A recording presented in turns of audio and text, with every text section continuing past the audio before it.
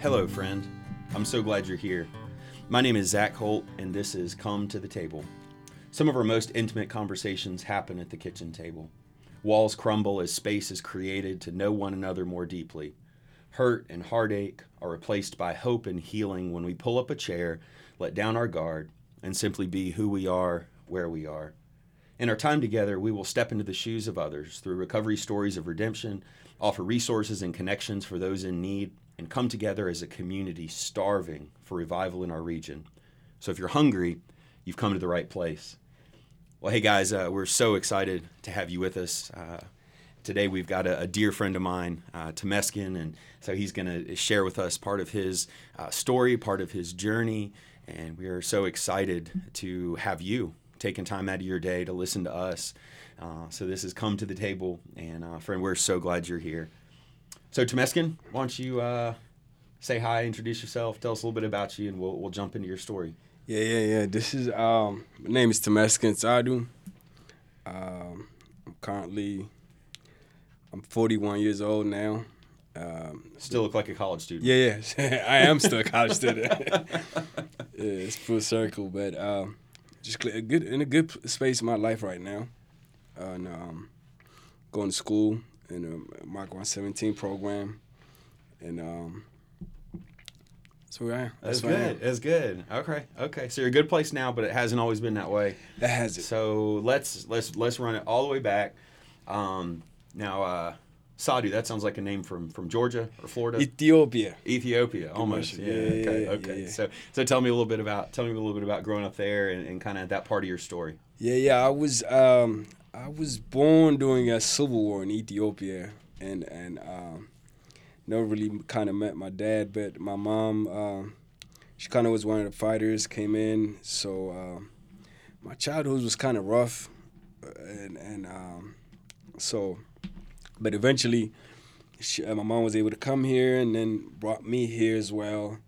As soon as she finished college, she was still a college student. She wasn't kind of stable yet, so my life always kind of been a lot of consistent changes and moving around everywhere, and never really had consistency. So, and then coming to America, I had a hard time kind of adjusting as well, kind of finding where I belong. So I struggle with that a lot, and that's kind of where majority of my struggle in life is in that. Finding where I belong, where my identity is, and from there, that's where I am. Yeah. So, why do you think? What part of you and your behavior and your story, like what part of that made it so hard for you to feel like you fit in? Because I think a lot of us in recovery, we struggle on a couple of different levels. We struggle with acceptance, we struggle with significance, and we struggle with security. And in my story, one of the big drivers for my addiction was not feeling accepted and not feeling like I mattered. So acceptance and significance were huge things for me. So tell me get a little bit more detail about, what made you feel like you didn't fit in? Was it things people said, or was it internal, or share a little bit more about that? I think it's both internal and mainly because growing up, I kind of didn't fit in with I kind of was an outcast in my family, so it kind of got worse when I came to America. I was from foreign land, and I didn't really speak English that well. And so kind of finding identity to find somebody that I can fit in with, be accepted, that was a struggle for me at early stage. And even though I couldn't even kind of rely on my family at that time, because they, I didn't grow up with my family, grow up with my grandparents. So that part was hard, adjusting and being accepted, especially coming to America. So I had a hard time finding who do I hang out with, who do I be friends with, I get accepted with. So that was a struggle a lot, man. Yeah. Early stage. And so then, how did the substances come in? How did all that start? When did all that start? And then, what was the early days in that experience like? So early in high school, I was still doing good. I was doing good in school, and but I was very naive and being new to America as well. So I kind of went with the wrong crowd at early stage, and my mom hit the panic button quick and shipped me with my aunt in Virginia. So from there, to them, I guess they was kind of seeing it as solving the issue, but to me, it was like another change in my life, another move. So I kind of started rebelling at that stage. So I started with marijuana, simple recreational weed, and drinking every now and then. And then when I went to college, I think when it took off, because now I was outside that family structure completely. Yeah. And in college, that's all it was. And we had a lot of free time. We had a lot of it's easy to make wrong choices in college if your head is not in the right space. So that's where my drug use took off, early college, and just went from there. It didn't stop, no matter how much I tried to control it. And I dropped out of college after 2 years at that stage. But no matter how much I tried to control it on my own, or kind of manage it and still continue, it didn't help. I just withdrew more and more from my family, completely outcasted from my family. And I started going, get the drugs kind of started making me feel like life is okay, and no matter what. So no matter how many bad choices I made from there on, the drugs continue making me feel like it's okay, and my life continues going down the spiral from there. So it's interesting because I think there's something like biologically different about the way an addict's brain works as opposed to someone else. And what I mean by that, for example, is my mom, love her heart, she'll have a glass of wine every once in a year or something, maybe. But she stops there because if she has, any more than a glass, then it's like, oh, I feel out of control, right? And she doesn't like, you know what I'm saying? And it's like, so that's the threshold, right? But my experience in my story is like, you give me a couple of drinks, you give me a couple of pills, now I feel in control, right? So the opposite happens, right? So all of that lack of control that I feel like I experience in my life through instability, through turbulence, through lack of acceptance, lack of significance, lack of security, through all of that, you put some narcotics in my system, and now all of a sudden I feel in control. I'm 10 foot tall and bulletproof. Definitely. I think that I become the person intoxicated, like I become the person that everybody always wished that I was, right? Exactly. The best me, the best version of myself. And so as you were sharing your story, and that word control is so important for us to realize that we can't control, right? Yes. Many of us know the serenity prayer. It says, God grant me the serenity to accept the things I cannot change, the courage to change the things I can, and the power to know the difference. And my early sponsor, mentor, he told me that happiness begins with one simple principle, that some things are in your control and some things aren't. Right? And so when I'm trying to control the uncontrollable, I have no serenity. And essentially that's what I heard in that part of your story, and what I experienced is that really, my wife calls it grabbing sand, because the more tightly you try and grab sand, the more of it runs through your fingertips. And so it's like the more we try and control, the more we try and manage, the less control and the more unmanageable our lives become. Yes. And then we use more because we think if I could just use more, then I can control more. But actually I can control less, and it gets even crazier than it did before. So as your story continues, you leave college after, you said, a couple years, a couple semesters. It was like maybe two. Say 2 or 3 years max. Okay. And then where'd your story go from there?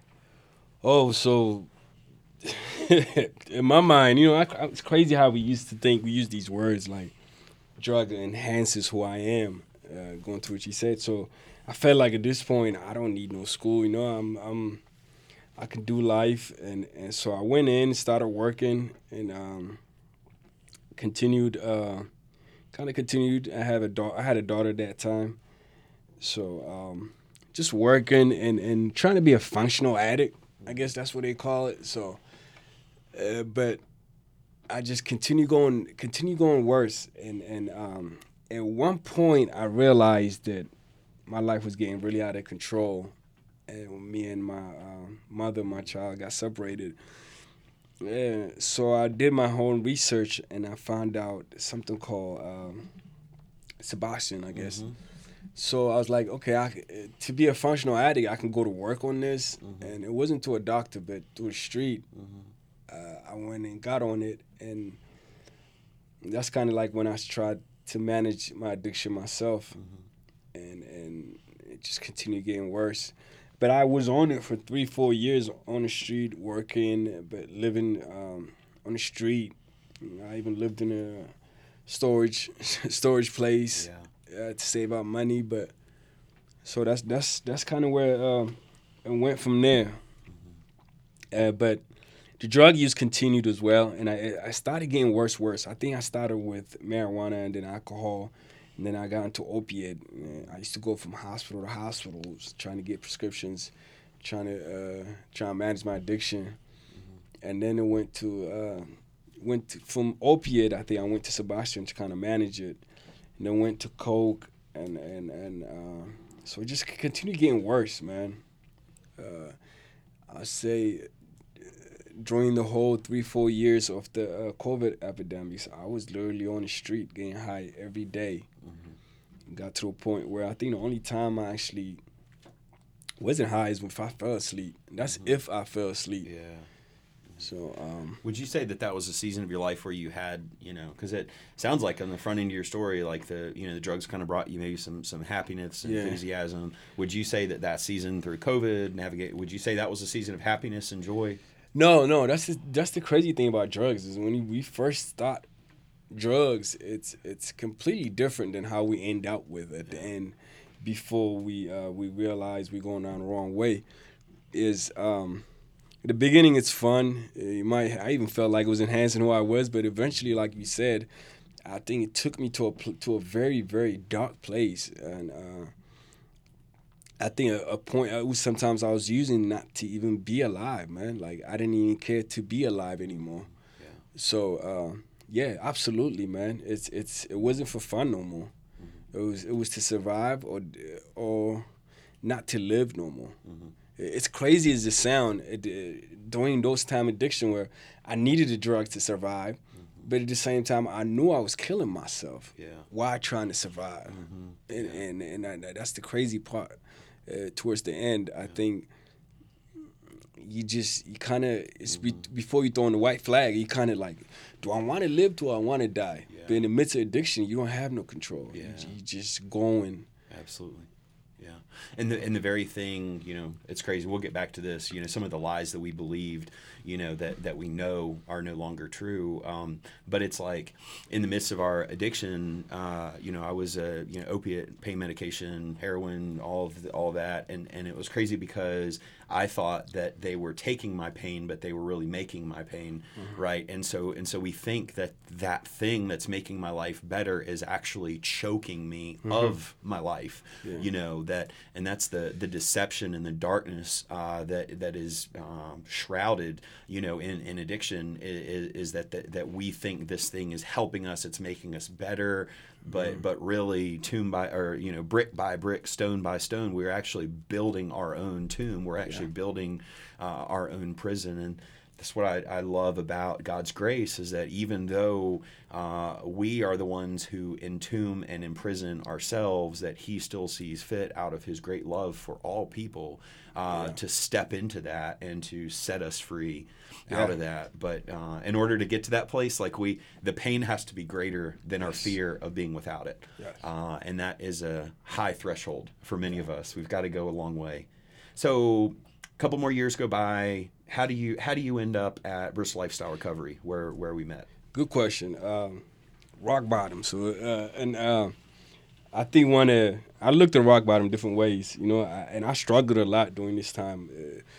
Been on the street, we didn't have nothing.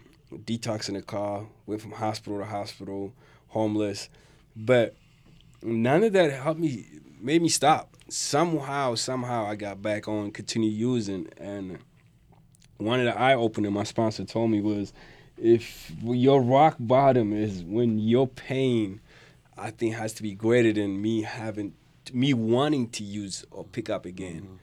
And I got to that point, I think, after the COVID epidemics. I was just continuously getting high, and I went to jail, and they let me out on PR bond. And the day I got out jail, I went quickly to using it again.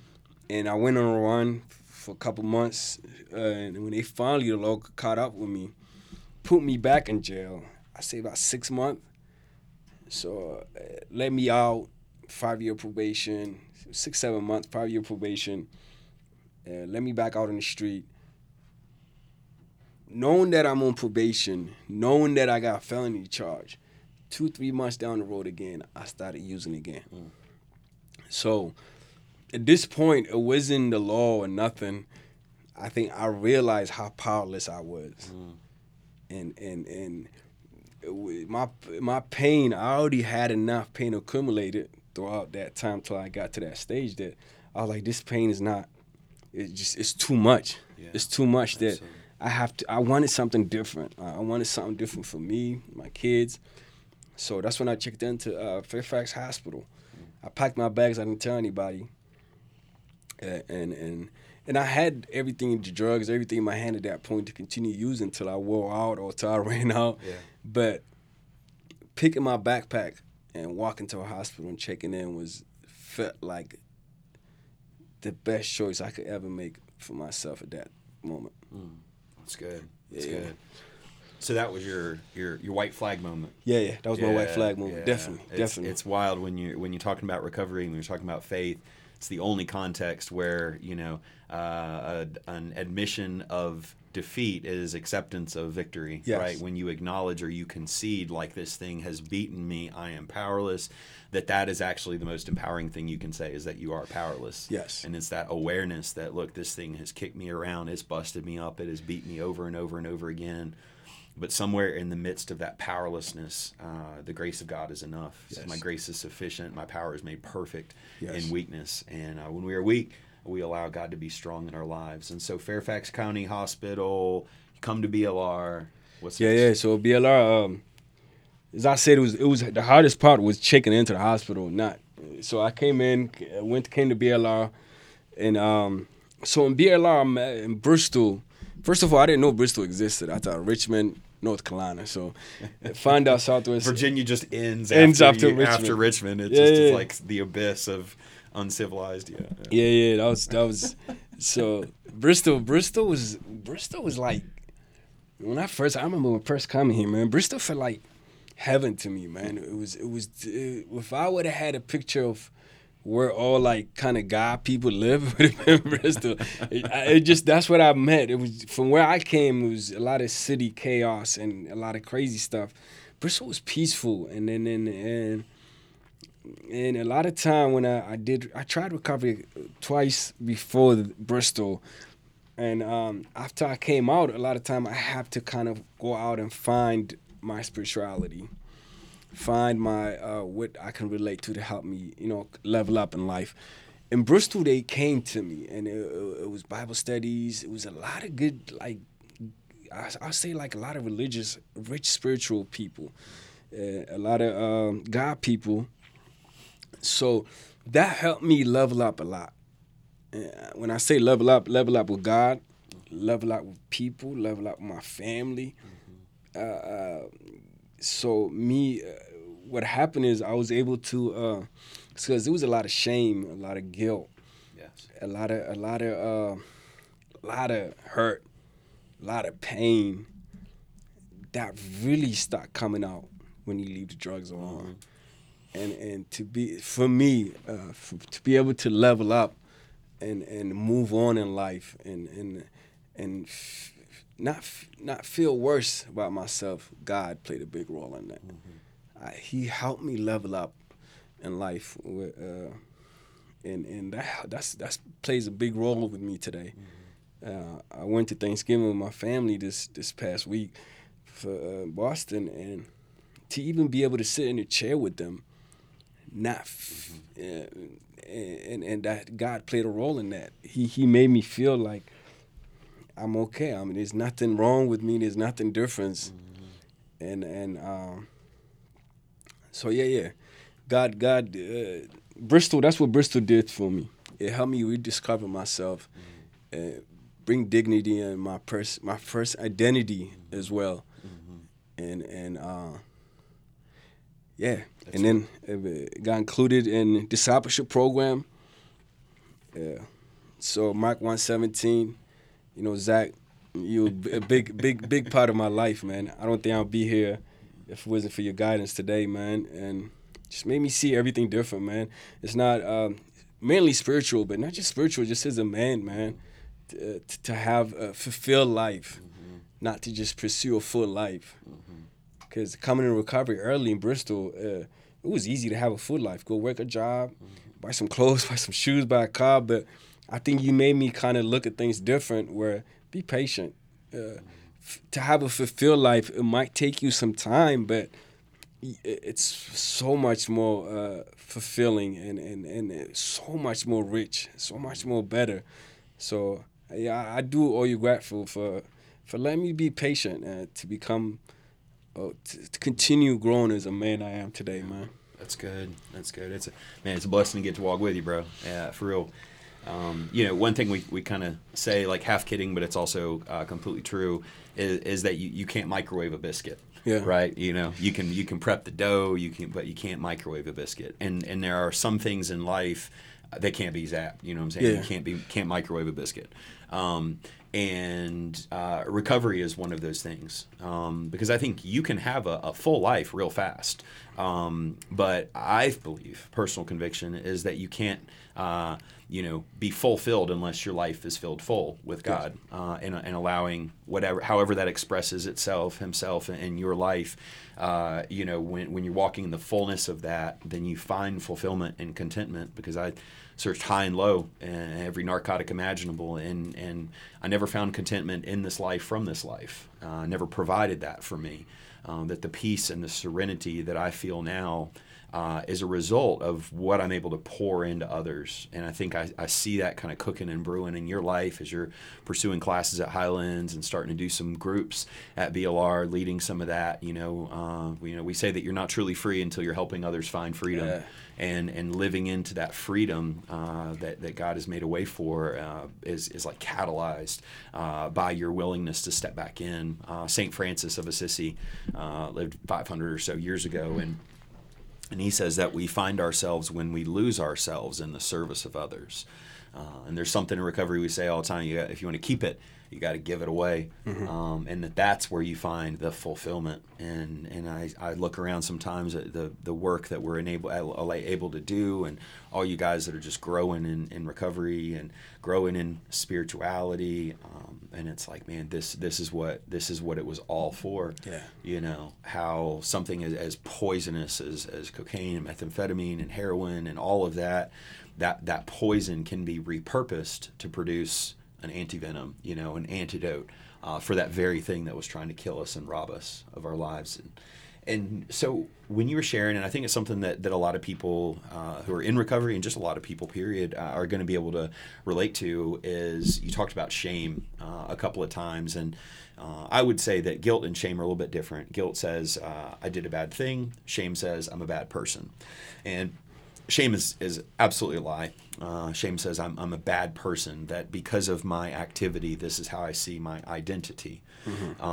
And when you come into recovery and you're covered with shame, which one was the one from Peanuts that had that cloud that like followed him around? Pigpen. So Pigpen, he was one of the characters on the Peanuts, and everywhere he went, he had this like cloud around him and all these like flies buzzing, smelled real bad apparently, and it was like everywhere Pigpen went, there was this like cloud that followed him, and that's how a lot of us feel when we come into recovery. Even though we're clean from narcotics, we still have that cloud of shame that's just following us that stinks, man. That shame is awful, and it takes away from what God is trying to do in our lives. And so you believed a lie that you were a bad person because of what you did. You believed a lie that you didn't fit in. You believed a lie that you didn't belong. What of those lies that you once believed, like, that you've now been set free from? Like, what do you believe to be true about Temeskin today? Man, that's a very good question, because that shows both sides of my life now, and my addiction and my recovery, which is isolation and sharing. Yeah. And that's the two big difference in my life today. Is what shame and guilt did to me is isolate more, eventually, to myself, Absolutely. from family, from what's good for me. I felt comfortable isolated, and in recovery today, I think, to our Max 17 program, to the career path I'm in now, with to help people to come to the table. We do every Sunday evening, meeting new people to connect with.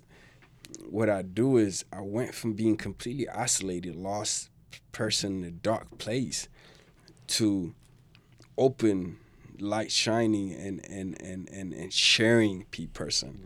So I thrive in connecting with people today, which I didn't before. I avoided connection with people. I hated people. I hate how people looked at me during my addiction. And so I avoid now. I actually go run, find people that was lost like me, through our table ministry. So now it's like I'm looking to find a way I can share this joy I have, man, this light I have.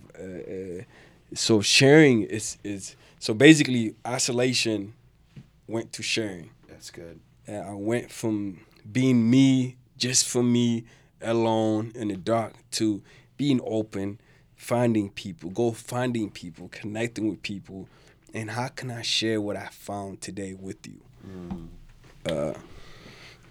That's really good. It's really good. And it's almost like we have found this life-giving, it's like you're in the desert and you got this big jug of like ice cold lemonade. It's like so cold it's like dripping down the sides, and here it is in the middle of the Sahara, and it's just like so hot that everything is like all wavy and just crazy. And it's like here you are in the midst of that, all that desert and all that heat, and you've got this beautiful like ice cold jug of lemonade, and it's like you see somebody walking through the desert that's just like lips all chapped, and they can't even cry out because their mouth is so dry, drenched in sweat, like can't take another step. And it's like that's the joy of what we get to do, is like we've discovered this thing that is like going to keep us from, it's going to be that living water that quenches our thirst. We're never thirsty again. And it's like the way that we keep that is to give that away, to see the other person walking through the desert, through that season in the wilderness, and say, look, man, I've got the answer. Yeah. Like I've got something that is going to quench that thirst, because I think people they're thirsty for acceptance. They're thirsty for significance. They're thirsty for security. They want to know that they matter. They want to know they fit in, and they want to know that they belong and that they're safe. And it's like through all of our struggles, I think we have developed and built and discovered something that's just incredible. Yeah. It's incredible. So we got about a minute left, and the question I always ask it at the end of our interviews is, what do you say to the person who is out there in the midst of their addiction, in the midst of their hopelessness? What do you say in 30 seconds to that person? There is hope, There is good in you, because no matter in the worst night of my life, worst day of my life, what I have told myself, or what people had told me, I come to see today there is something good in me. There is a purpose in me, and there is something you can change your life starting today, and it's never too late, and just reach out, and it will get better. That's right. Oh, that's so good. Well, hey, I want to thank you all for joining us on this episode of Come to the Table.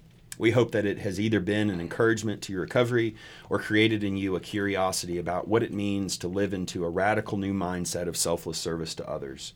If you'd like to know more about our ministry, or for coaching on how you can more faithfully walk with others in their time of need, we would love to connect with you and pour into you.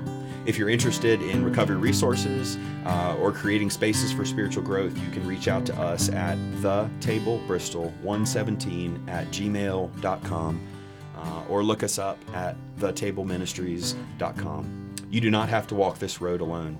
Hope, redemption, beauty from ashes, light from dark are all closer than you know. So grace and peace to you, my friend.